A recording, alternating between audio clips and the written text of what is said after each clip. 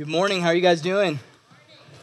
Well, as Brian said, I'm just going to pull this up real quick. As Brian said, my name is Ryan. I'm a pastoral intern here at Church 21, and grew up in Texas. So about 6 months ago, my wife and I, Megan, we packed up everything and moved to Canada because we felt God was calling us here. I am originally from Toronto, just outside of Toronto, and moved down to Texas when I was 7 years old, wasn't a Christian, and then heard the gospel in high school. It changed everything, and there's a long amount of time in between that, but God has just been continually taking that gospel and just pushing it more into my life and showing me more and more of how good it is. My wife has a similar story, and we met working at a camp in Texas, a Christian summer camp, and I just saw this girl who was just loving on these counselors that she was leading, showing them the love of Christ and loving these kids so well that she was leading, and just saw her character and said, I want her. I want to be with this girl. And so somehow I convinced her to marry me, and she followed me up to Canada. We felt that the Lord was leading us here. And so we're just excited to be here at Church 21, serving with you, humbled to be worshiping with you every week. And I'm just pumped to get to preach this morning. And so if you've been with us the past few weeks, we've been in a series called Him and Her. And what we've been looking at is topics like what does God say about being a human? What does it mean biblically to be human? What does it mean biblically to be a man? What does God say about biblical womanhood? And what does God have anything that he would say about marriage, singleness, transgenderism, homosexuality? We've been getting in some of these pretty heavy topics, and I'm just thankful that we're at a church where our leaders, like, they want to dig into these things, because these are questions we're asking, right? These in your daily life, whether you're a Christian or you're not, you're going to come up against these decisions, and you got to know what you think. And so I'm thankful, just to say that, just to honor our leaders for the fact that they're going into these things and they're talking about them and showing us that the Bible actually does have something to say. This week we're going to be taking a step back from that series, and we're just going to be looking at Psalm chapter 1. And so as we go into this, what we're going to be looking at is the righteous life. So if you're a note taker, you want a little title to put on it, the righteous life is what we're looking at in Psalm chapter 1. And so I want to ask you to imagine something for a second. I don't know what you do on a regular basis. I don't know if you work, if you're a student, if you stay at home, what that looks like. But I just want you to imagine that you just got a job as a recruiter for a staffing firm. And you go to your first day on the job, and you're getting trained on how to do this job. Maybe you're in here and you really are a recruiter. That's awesome.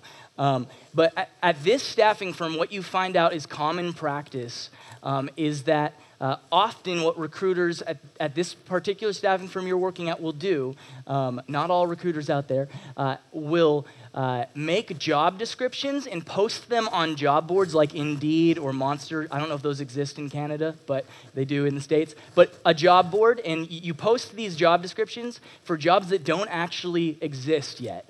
And the reason you do this is that if you can get more interviews, then you can build your candidate pool, and that goes well for you in your business. Not only does it go well for you on metrics, but it actually, when a job does come up, you can reach into that candidate pool of people you've interviewed, and you can get them the job quicker because you don't have to initiate the interview. This is how you justify it. But when you put it out there, you don't put it out there as this is a potential job. You put it out there as this is a job. And when you call, you interview the person without telling them up front that this interview is going to be for a job that doesn't yet exist. So this person gives you their time, their valuable time. They get their hopes up about this position that may or may not exist. I want to ask this question to you. Is that wrong? Or is that just business?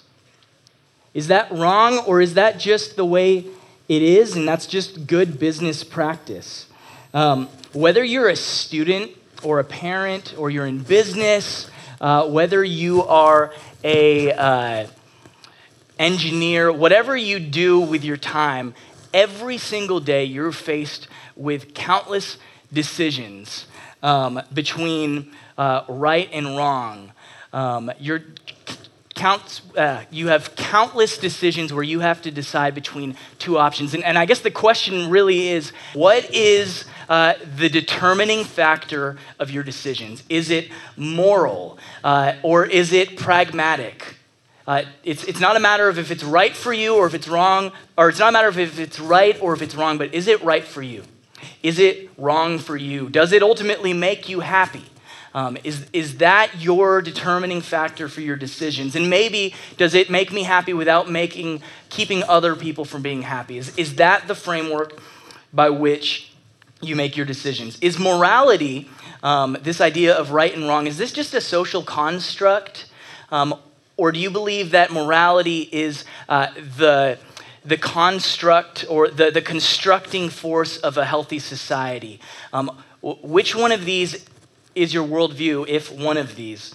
There is a guy that I follow on Instagram. He used to be a Christian evangelical singer-songwriter, and he's walked away from evangelical Christianity. He's walked away from Christianity, it seems, altogether. And this is something that he said this week as he shared on Instagram a tweet that he had also shared on Twitter. He said this: "I am not ex-evangelical. I'm not ex anything. I am pro-freedom of thought, pro-personal health and responsibility, pro-human dignity, empowerment, and joy. I'd rather be defined by where I'm going than by where I've left." What this singer-songwriter is saying in this is that Christianity is actually opposed to all of these things, including our joy and human well-being. And this is really a large secular view that's out there. The view that morality is this social construct, and that the idea of objective truth, an objective right and objective wrong, things that are always right and always wrong, rooted in the Bible, is actually the enemy of our human flourishing. It's actually the enemy of our happiness. Maybe you're in here and you're like, yes, amen, that's what I believe. That's where I land. I'm just here. I came here kind of reluctantly, and I don't really believe in that. Or I'm hoping that maybe there's a church that doesn't believe that. And I just want to say to you, if that's you and you're here, like, I'm literally just so happy that you're here with us. I hope that you feel welcomed. I hope that you have some of your questions answered today. But I don't see you as an enemy. I just want you to know that, and I want to acknowledge that you might be in this room, and that's amazing. Like, that's one of the reasons that we do church together, that we gather as the church, is to proclaim this good news. But so in society, there may be this problem with this idea of morality, and that's the issue, is that there's no such thing as morality as the belief, right? But sometimes Christians also have a hard time with talking about morality. Sometimes in the church, we start to maybe raise a red flag if we hear too much talk about things like the righteous life, right? Because we believe as Christians that our righteousness, that we're going to get to this more and unpack it, but that we are accepted by God based on Jesus and what he did. That we have a religion that is based on grace. It's based on relationship with God, and it's glorious. And so sometimes as Christians, when we've made this switch to it's not what I do that saves me, but Jesus saves me, we struggle with, okay, well then how do I think rightly about righteousness? How do I think rightly about these moral decisions? What should motivate me? And so whether you're in the camp that doesn't even believe that righteousness is a thing, or whether you're in the camp that believes that you're accepted by grace, which, amen, yes you are, but doesn't quite know how to think about righteousness, this is what I want to speak to you today about from Psalm chapter 1. I want to show you this in Psalm chapter 1. And it can be summed up in this one sentence. The righteous life is the only way to the lasting happiness you were made for. This is what we're going to see in Psalm chapter 1, that the righteous life is the only way to the lasting happiness that you were made for. I want to show you that this is true, and then I want to show you how to pursue it. And that's a big task, but I think our text today meets the challenge. As we open God's word, I am just excited to show you what we find there. So if I could just ask, could we just pray one more time? If you would just bow your heads with me as we jump into this text. And this is what I want to ask. I want to ask that you would ask the Lord to show you the realities of his word, that he would speak to you, because my words are worthless if they're not his. So just in the quiet of your own mind, if you just ask him to speak to you.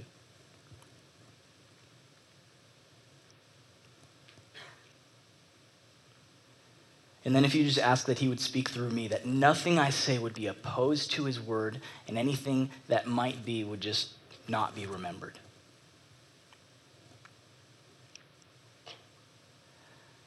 Father God, I need your help.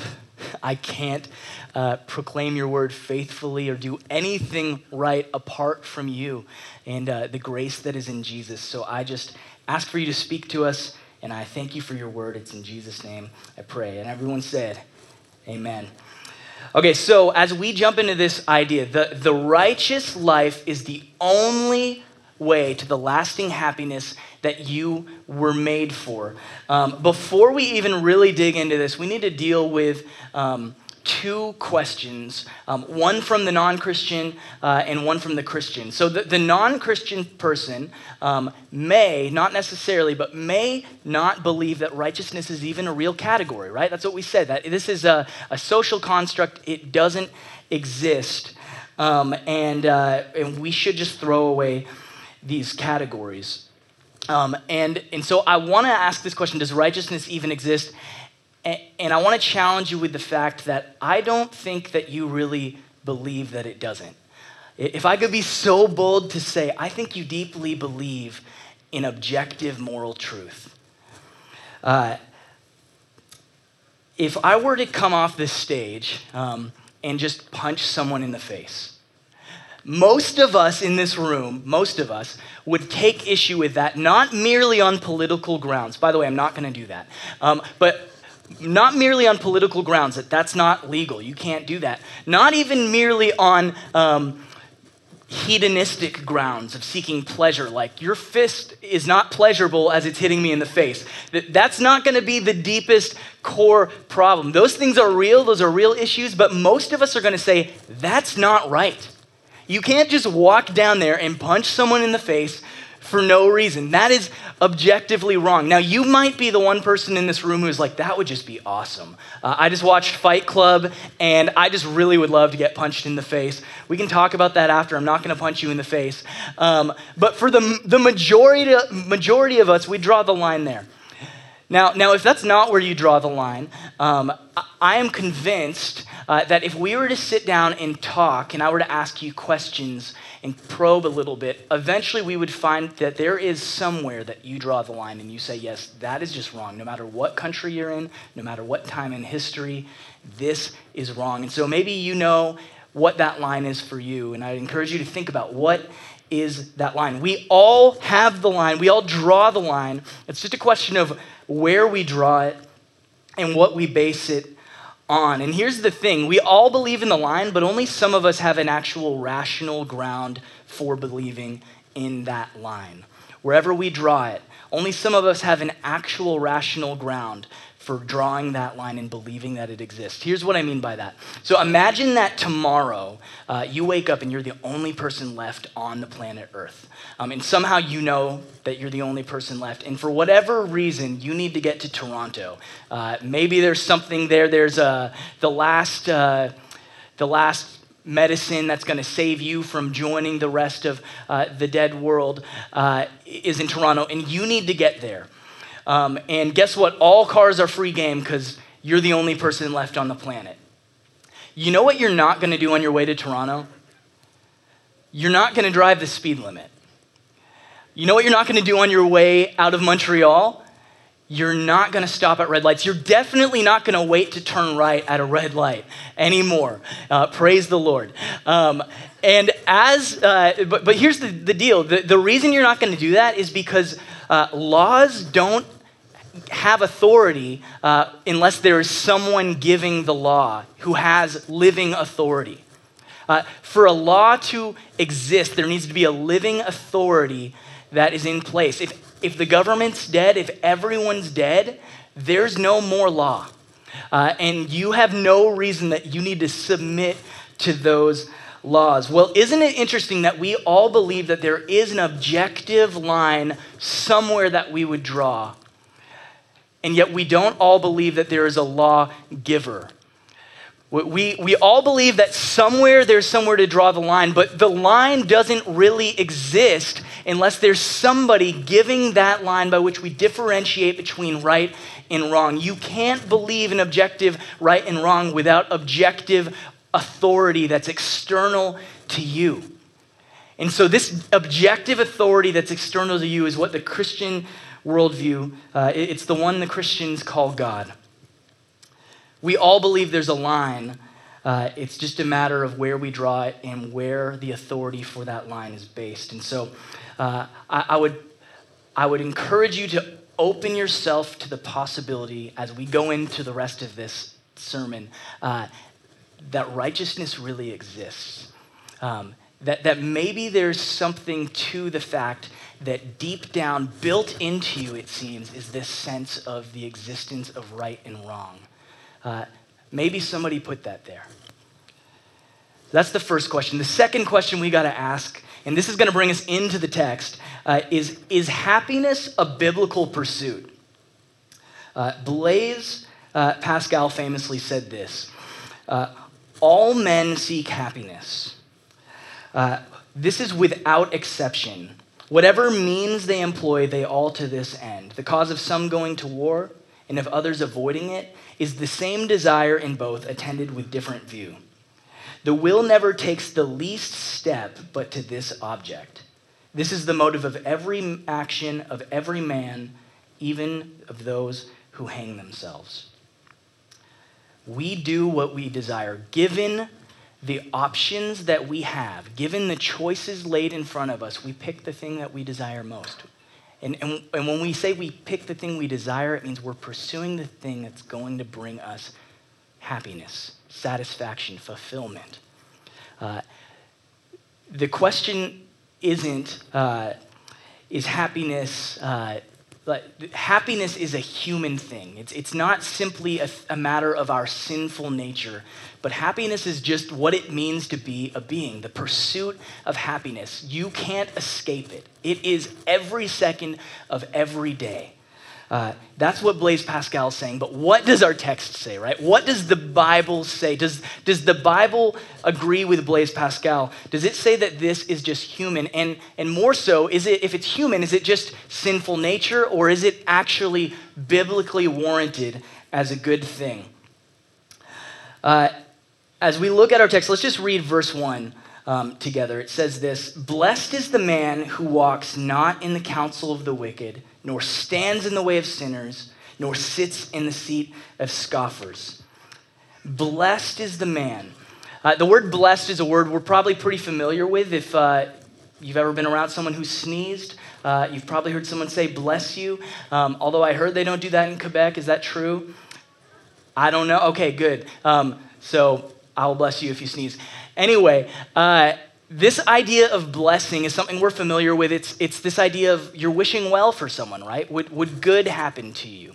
But more precisely in the language of Hebrew that this was written, blessing has this connotation of happiness.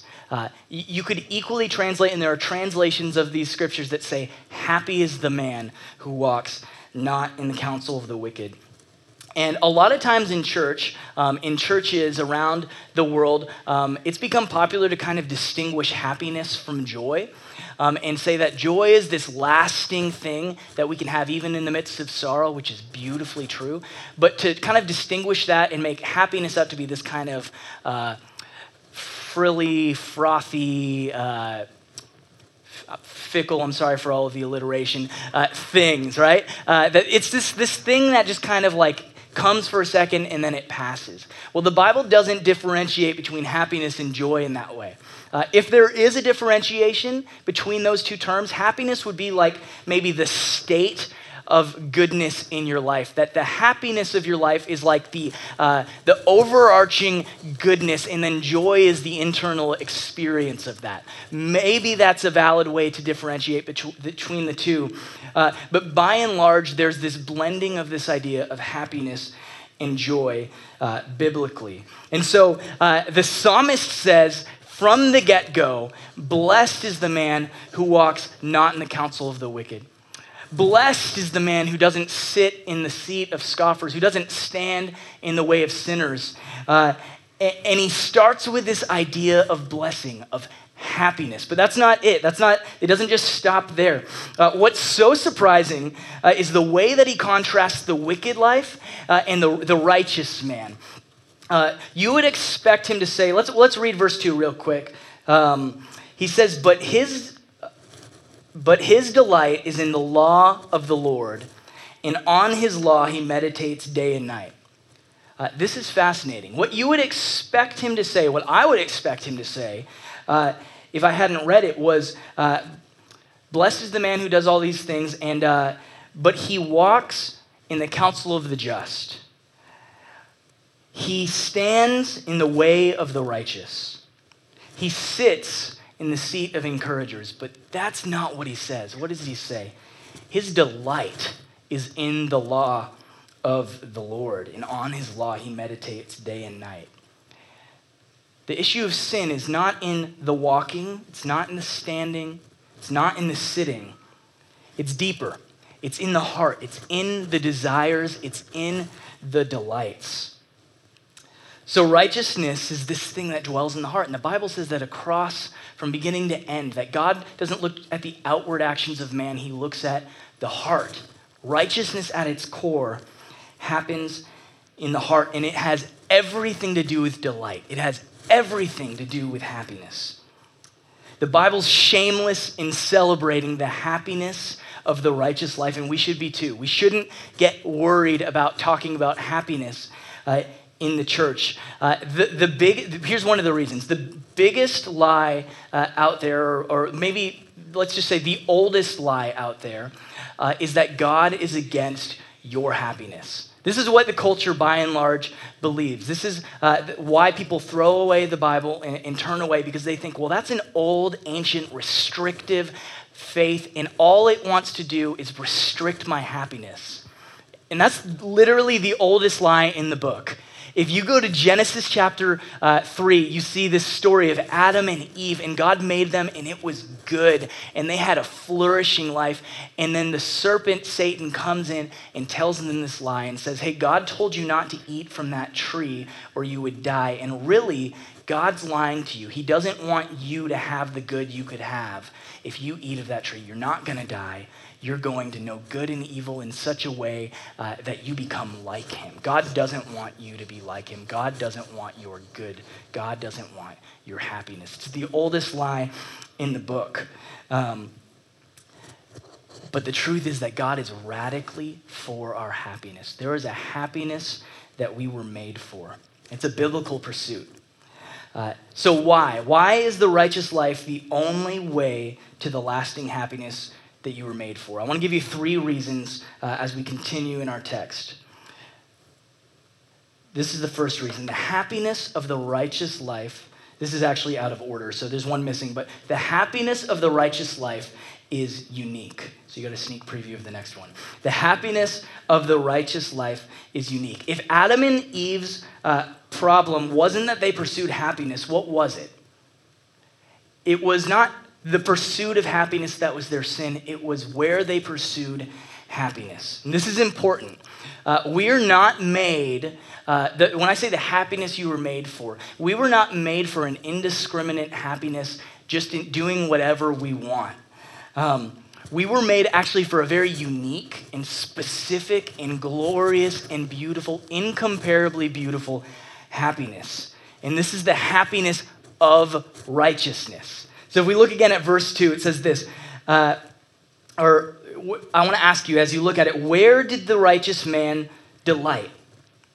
Where did the righteous man delight? He delights in the law of the Lord.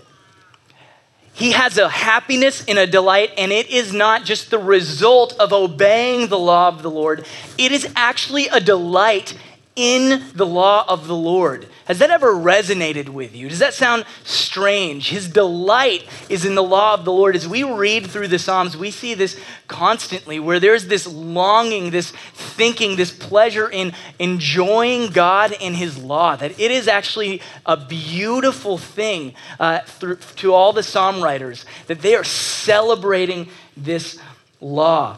And this word law in Hebrew that this was written is Torah, the Torah. Maybe you've heard of that if you have any Jewish friends or familiar with Judaism. The Torah was the first 5 books of the Old Testament. It wasn't just the law as in the legal commands that God gave, but it actually is the whole revelation of God's character and his promises in the first 5 books of the Old Testament. And that's what this writer would have had as his Bible at that time. He would have had the Torah. He says, as I look and meditate on his word day and night, man, I'm filled with delight. It causes me to want to think on it day and night. What do you think about day and night? What fills your mind day and night? What is the first thing you think about when you wake up? Well, this righteous man, for him, it's God's character and his promises revealed in the Torah. And he delights in the law of the Lord. The happiness of the Christian life is a very unique and specific happiness that Jesus came to give us. And it is a happiness in God's law, in God's character, in righteousness. The righteousness of God revealed in Jesus and the righteousness that we get to walk in. Now that next point, the happiness of the righteous life is lasting. It's not only unique, it's not only it's not only unique in that it's righteousness, it's unique in that it's lasting. Verse 3 says this, he is like a tree planted by streams of water that yields its fruit in season, and its leaf does not wither. I love that line. His leaf does not wither. In all he does, he prospers. The righteous man has a rooted, vibrant, and lasting life. It says its leaf does not wither. I don't know about you, but sometimes in life, it just feels like I'm withering. You know, do you ever feel like you're just barely hanging on? And this psalm tells us that as we pursue righteousness, we develop this lasting happiness that our leaf does not wither. But whether you might be a Christian in here and you're like, but really, Ryan? Like, really, is that true? How can this be? How can we honestly say that we prosper in everything we do and our leaf does not wither when we look at Jesus, the most righteous man who ever lived, and he's crucified? Jesus suffered greatly. Suffering wasn't a thing that wasn't in his life, but his life was characterized. He was called the man of sorrows. And so you might say, well, he suffered for us. He took the penalty of our sin on the cross so that we wouldn't have to. And that's gloriously true. But there's another reality, is that Jesus told us that those who follow him would suffer. I'm going to read this to you. It's John 15:7. Jesus says this, remember the word that I said to you, a servant is not greater than his master. If they persecuted me, they will also persecute you. If they kept my word, they will also keep your word. He says, if you follow me, the persecuted righteous man, you're going to be persecuted. You're going to suffer. And that's just what happened. If you've studied church history at all, if you've read the New Testament at all, you know that the early church was greatly persecuted. That these Christians, becoming a Christian actually cost them something. They could lose their lives. They didn't live in a free society like we live in. And many of these Christians, just like Jesus, were crucified. Some crucified upside down. Some were fed to lions. Like this was what it was like to follow Jesus in the early days. This is what happened to Paul, the man who wrote a large portion of our New Testament in the scriptures. He suffered greatly, and this is what he says. I want to read from, if you have your Bibles, you can turn to 2 Corinthians 4, 7 through 9. 2 Corinthians 4, 7 through 9. This is what Paul says of his life. This man is following Christ. He's proclaiming Christ. And this is how he describes his life. He says, "But we have this treasure in jars of clay to show that the surpassing power belongs to God and not to us." This power he's talking about is the power of the Holy Spirit. And he's talking like, I'm like a jar of clay to show that it's his power and not mine. But follow this. This is what he says. "We are afflicted in every way, but not crushed. We are perplexed, but not driven to despair. Persecuted, but not forsaken. Struck down, but not destroyed." How is that prospering? How is that a leaf that does not wither? We'll skip down to verse 16. It says this. "So we do not lose heart." This is Paul in the same train of thought. He says, "We do not lose heart, though our outer self is wasting away." That sounds kind of like withering. "Though our outer self is wasting away, our inner self is being renewed day by day. For this light, momentary affliction," that's what he's calling these sufferings, these persecutions, "this light, momentary affliction is preparing for us an eternal weight of glory beyond all comparison, as we look not to the things that are seen, but the things that are unseen. For the things that are seen are transient, but the things that are unseen are eternal." So Paul says, there's purpose in this suffering. And while it looks on the outside like I'm wasting away, inside I'm being renewed day by day. Elsewhere, Paul says in Romans 28, he says that all things work together for the good of those who love God. All things. This is a man who is being persecuted. This is a man whose friends are being killed for the sake of Christ, killed because of the gospel that they're preaching. And he says, everything in my life is being worked together for my good. Really, Paul, all things? And he says, in everything I do, I prosper. For the righteous man, everything becomes prospering because God is working it all together for our good. But this is not the case for the wicked. This is not the case for the wicked. Read verse 4 through 6. It says, "The wicked are not so, but are like the chaff that the wind drives away. Therefore the wicked will not stand in the judgment, nor sinners in the congregation of the righteous. For the Lord knows the way of the righteous, but the way of the wicked will perish."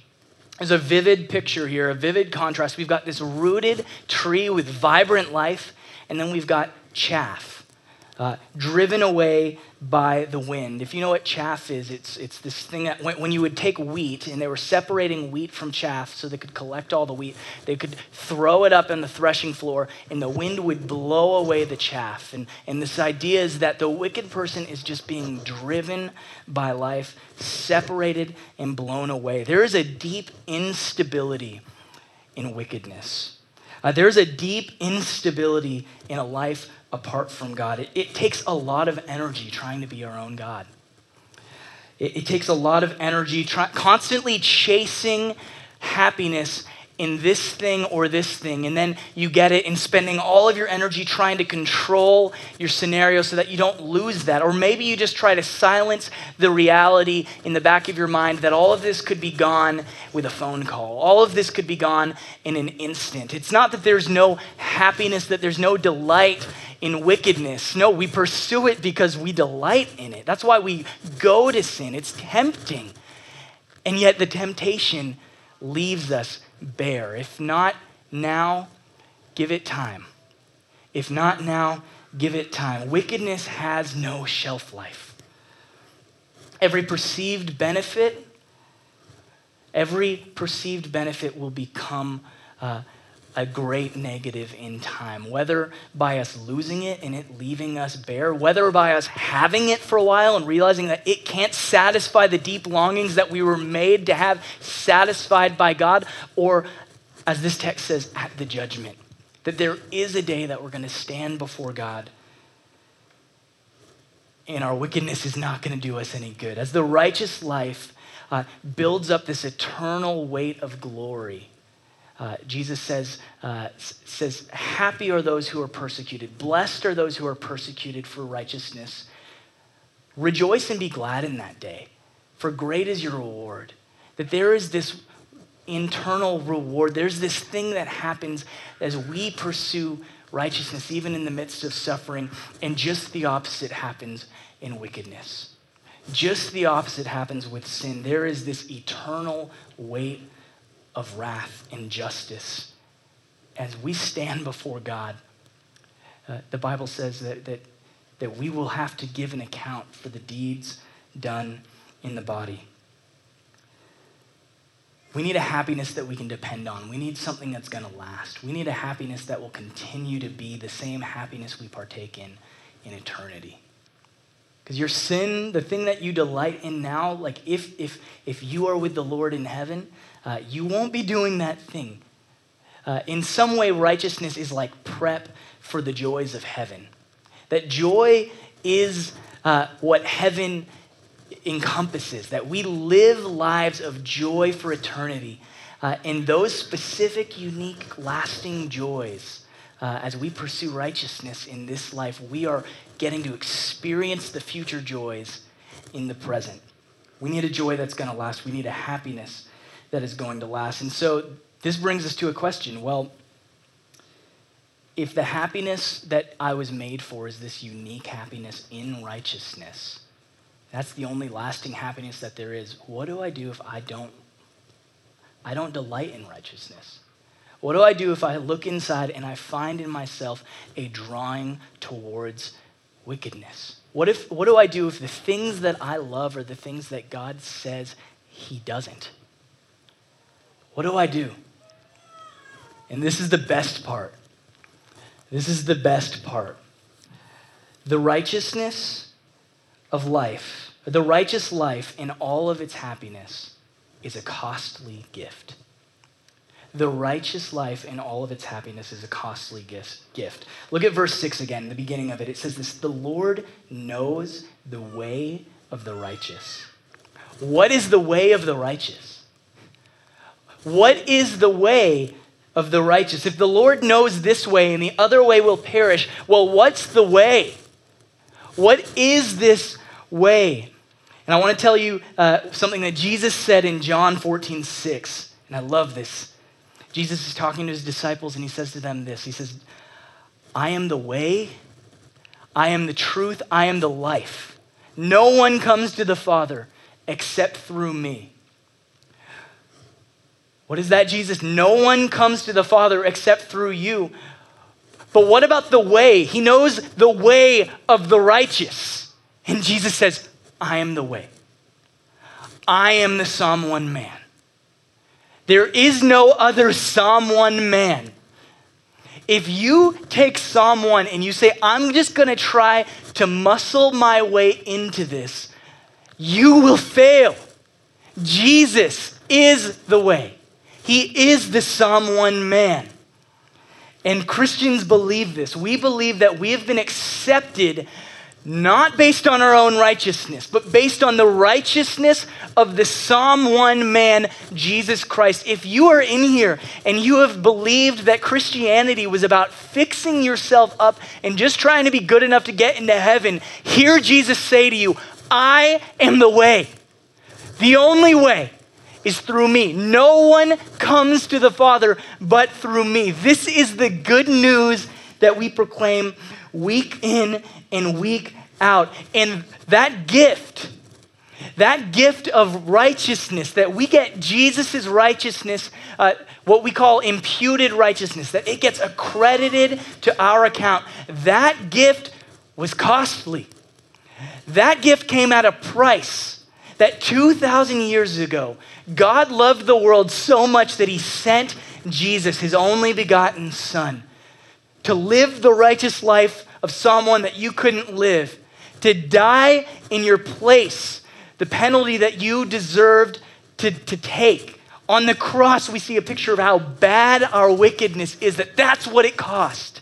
That justice demands a payment, and that was the payment, and yet we see that he was willing to make that payment for you.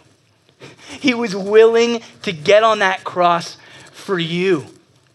This is the good news of Christianity. But there's more. There's even more than this forgiveness. You might have noticed I said the righteous life is a costly gift. The righteous life in all of its happiness is a costly gift. And I picked those words carefully. The righteous life is part of the gift. Not just being declared righteous by Jesus, but that Jesus' salvation that he offers, the imputed righteousness that we receive, the accreditation of Jesus' righteousness to our account, was actually not just to save us from sin's penalty, but it was actually to save us from sin's power as well. That Jesus didn't just purchase your pardon, but he purchased your transformation. This is part of the gift, and this is the end goal of your salvation. That at the end of history, when Jesus comes back, one day we will be made like him. And until that day, the Christian life is a continual growing into this righteousness that we're going to get to enjoy for eternity. We were made to partake in the very love of God as receivers, recipients, getting it completely free, completely undeserved, and giving it away completely free, completely unreserved. This is the Christian life, and it is beautiful, and it is costly. So maybe you're asking this, okay, so what is righteousness, right? Like what, if I'm going to pursue this gift, if Jesus didn't just purchase for me my forgiveness, but he purchased for me the ability to actually grow in righteousness, to grow into his image in this life, free of the fear of condemnation, knowing that when I sin, I can bring it to him and I'm forgiven. If he purchased my transformation, well, what am I being transformed into? What does it look like to actually live this thing out? So in the New Testament, we're coming to our end in this sermon, but in the New Testament, righteousness is, Jesus is asked basically to sum up the law of God, to sum up the commands of God. What's the greatest commandment? And he's asked this question, he gives this answer. He says, love the Lord your God with all your heart, with all your soul, with all your mind, and all your strength. That the greatest commandment is to love God. The greatest commandment is to love God. And he said the second is like it. Love your neighbor as yourself. This is the righteousness we grow into. Love. Love. And that love is a very specific love. It's not just a wishing for people to have just a general happiness in nothing. It's an experience of the great joy of being loved by the righteous one and getting to walk in that righteousness, and then having tasted and seen the best thing in the universe, bringing other people in to partake of the thing they need more than anything, the happiness that they were made for. The righteous life is part of the gift, and it's beautiful.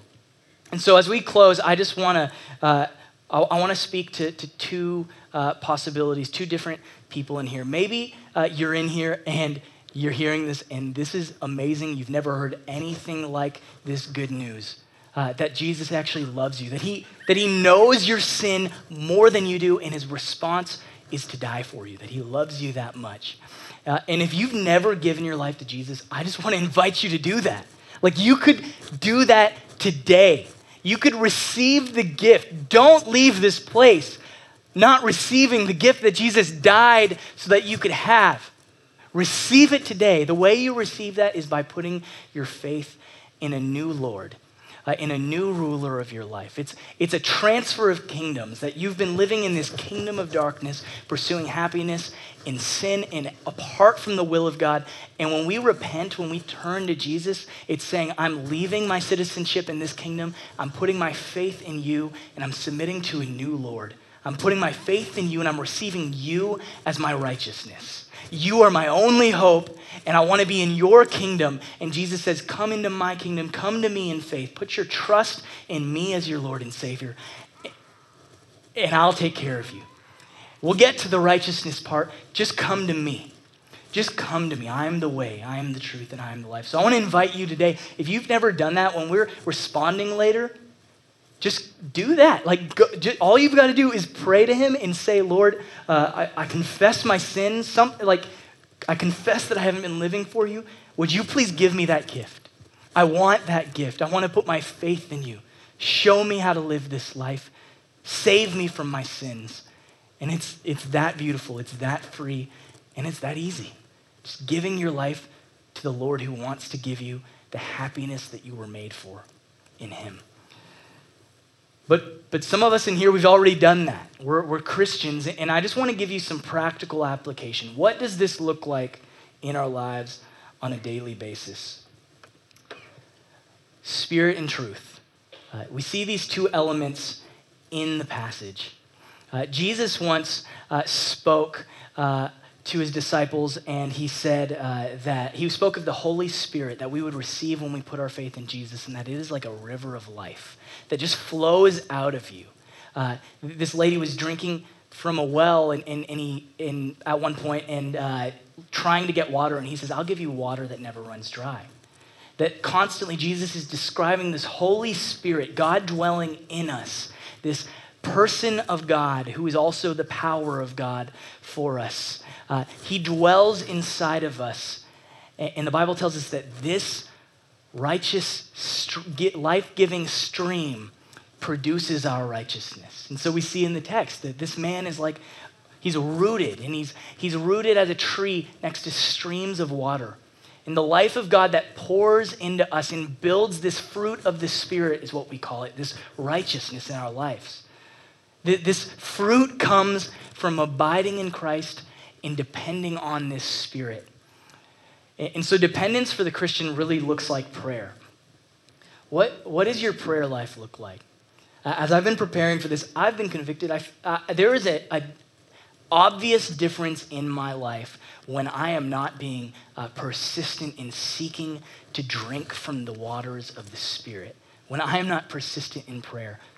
Prayer is the means of our dependence on the Spirit, prayer and faith. And so what does your prayer life look like? I don't know if you've ever been in an apple orchard, but you know what no successful apple orchard that stayed in business has ever done? No successful apple orchard has ever waited until the harvest to water their trees. Never. That apple orchard closed down.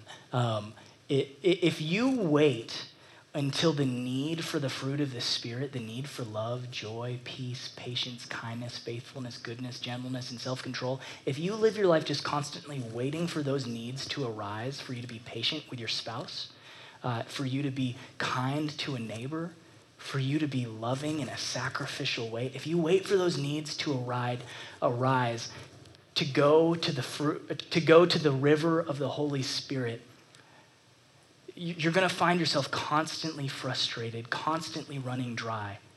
This righteous man is planted. He's planted by the streams of water. Plant your life in prayer.